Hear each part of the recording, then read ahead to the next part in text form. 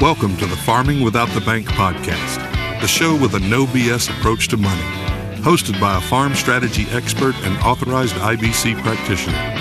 Join us as we get real and expose the flaws of traditional financial institutions in order to help farmers take control of their finances, create peace of mind, grow their wealth, and leave a legacy. Now, here's your host, Mary Jo Ehrman.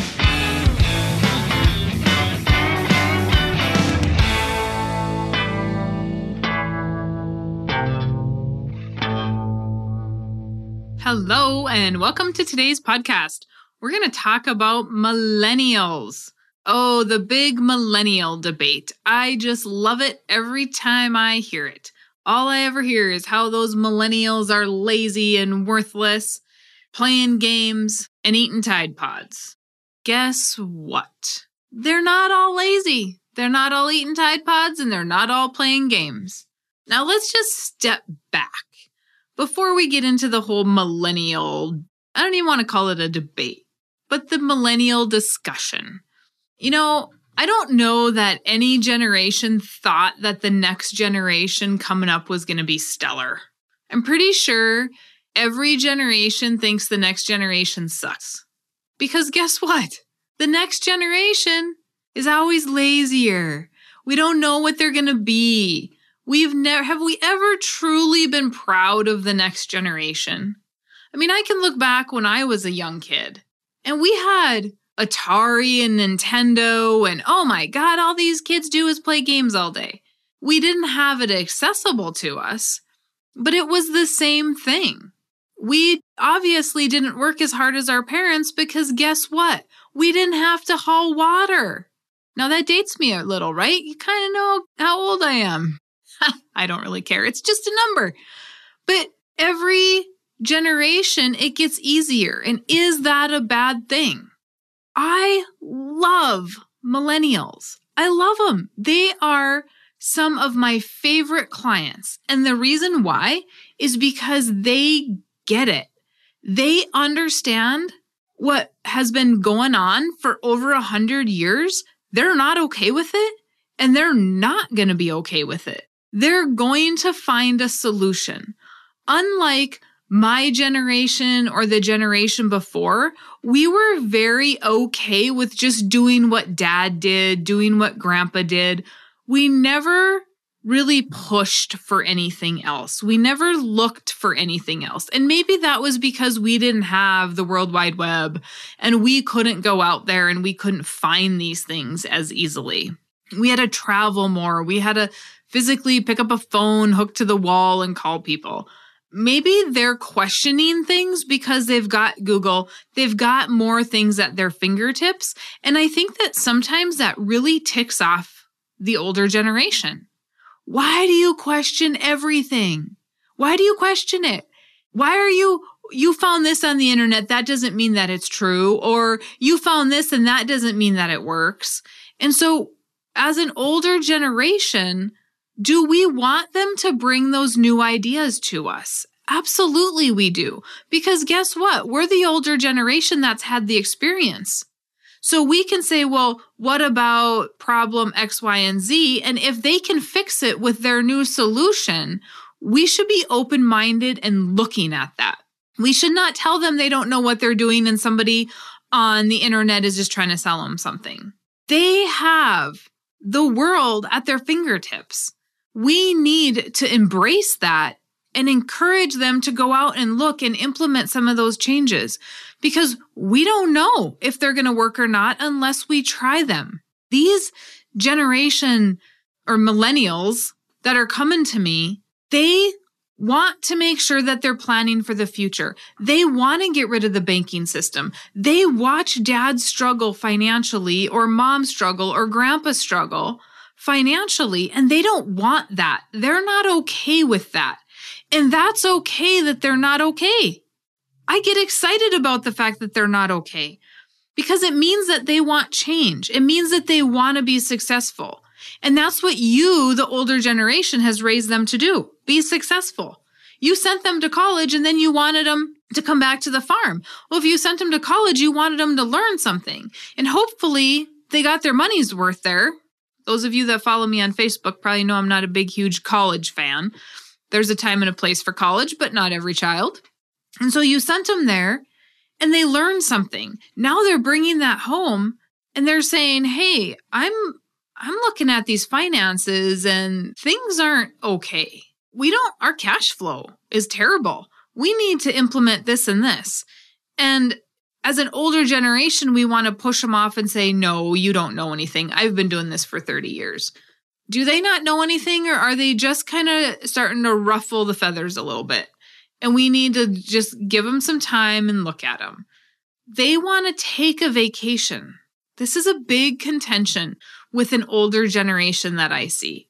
They want to have a vacation. They want to go someplace. It's okay. You don't have to work 24/7, 365, because working a lot and being busy does not mean making money, and that is its own episode. If they want to take some time off, why shouldn't they be able to? That is an old myth that we believe that we need to constantly be working. We need to constantly be there.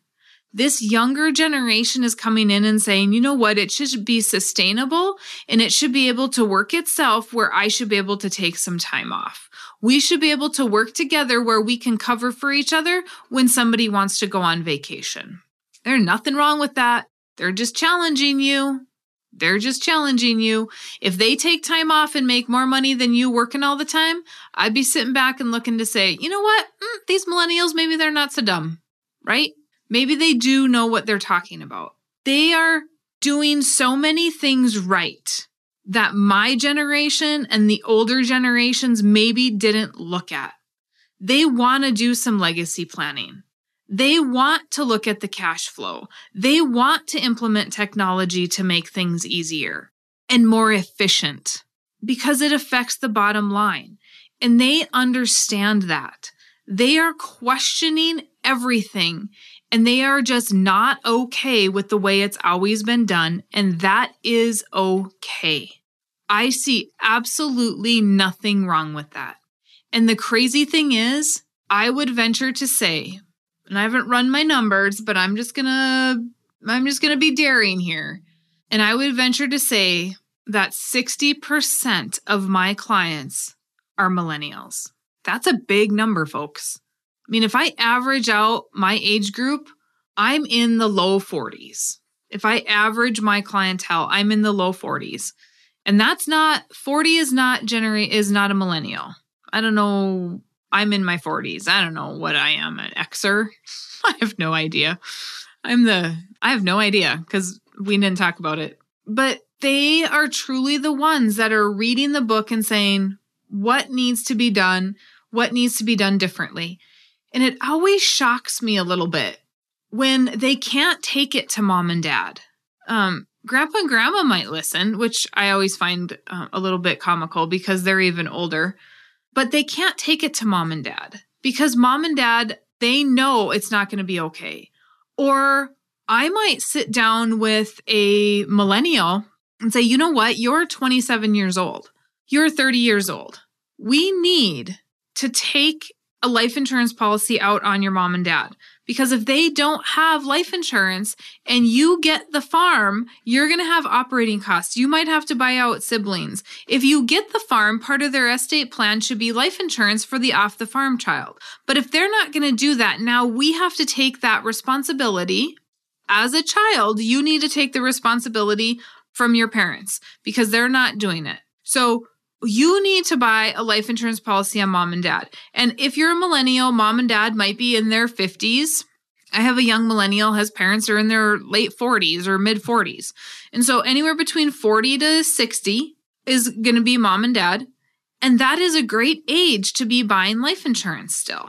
So we need to put your money there, and then maybe we're going to do something else on you. We might do term on you. We might do smaller whole life on you. We might do something different on you. But we need to look at mom and dad, and they're going to cost more dollars, so we need to put more dollars there. And we want to put more dollars there because they're going to most likely die first, and we want this return so that we can buy the siblings, we can we can take over operating costs. We can expand. We can do whatever. I have a couple millennials that dad has passed early. They go to the bank and there is no operating for them. The banker said, nope, sorry. It's unfortunate that your dad passed away, but I'm not giving you operating money. And they've not give mom operating money because there might be a couple reasons, right? It's a risk to the bank to give anybody money. And so if we give the son, we might not have a relationship with the son because he's too young. He's in his 20s. So we're not going to give him any money. And we might not give mom money because we don't have faith in the child and we know the child's farming because we know mom never really had anything to do with it or mom didn't have a relationship with the bank either. And so in that circumstance, if we would have had life insurance on dad, guess what? We would have had that money. Now, I had a young guy come in. I said, we should probably do some life insurance on your dad. And he said, no, dad's got everything taken care of. We're good. And dad passed away in the process of us doing the applications. Had he had life insurance on his dad, he could have had some death benefit there that would have made it a little bit easier for him to expand. Now, he has a great relationship with the bank. He has a great relationship with his mom. And so mom has got some death benefit because dad did prepare. So mom's got some death benefit and they can use that. But at the end of the day, we're not trying to get rich off of mom and dad, grandpa and grandma, whoever you're taking that over. We're not trying to get rich, but we are trying to set this next generation up for success. And these millennials are sitting back and saying, if you want me to farm and you're not going to prepare, then I'm not farming. They are not as forgiving as we were or the generation before me. They don't just sit back and go, okay, mom and dad are going to do the right things. No. This next generation wants things in writing. Even my generation, I'm running into a lot of people in their 40s who want stuff in writing. And if it's not in writing, they're leaving the farm. So we cannot sit back and say, oh, millennials are a horrible generation. They're eating Tide Pods. Oh, for heaven's sakes.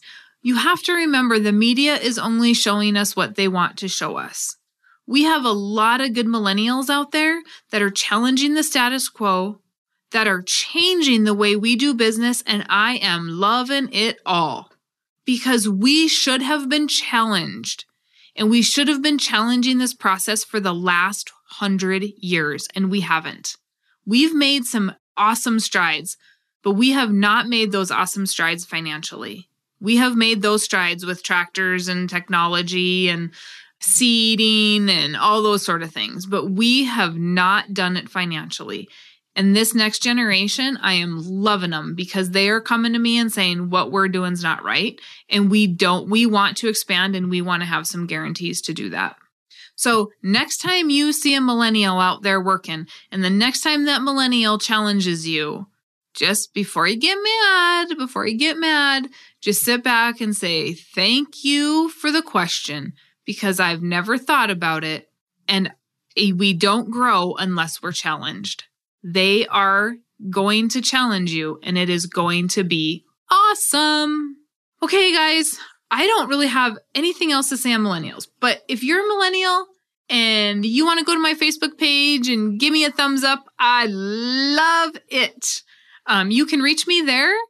Or you can go to farmingwithoutthebank.com. You can grab the book there if you have not read it. But I'm excited. I'm truly, truly excited to see what we're going to have in the next 20, 30 years with these millennials coming up. And hopefully they just really rock this industry and say, you know what? We're changing things. We're doing things better.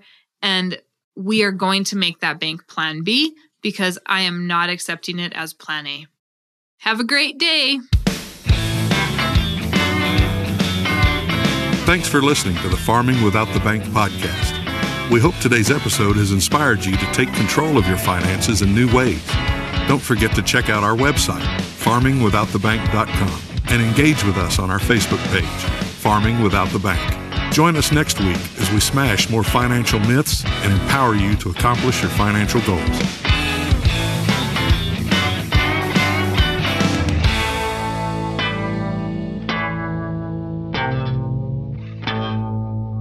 Like the sound of Farming Without the Bank podcast? My audio production is provided by Podsworth Media. Check them out at podsworth.com.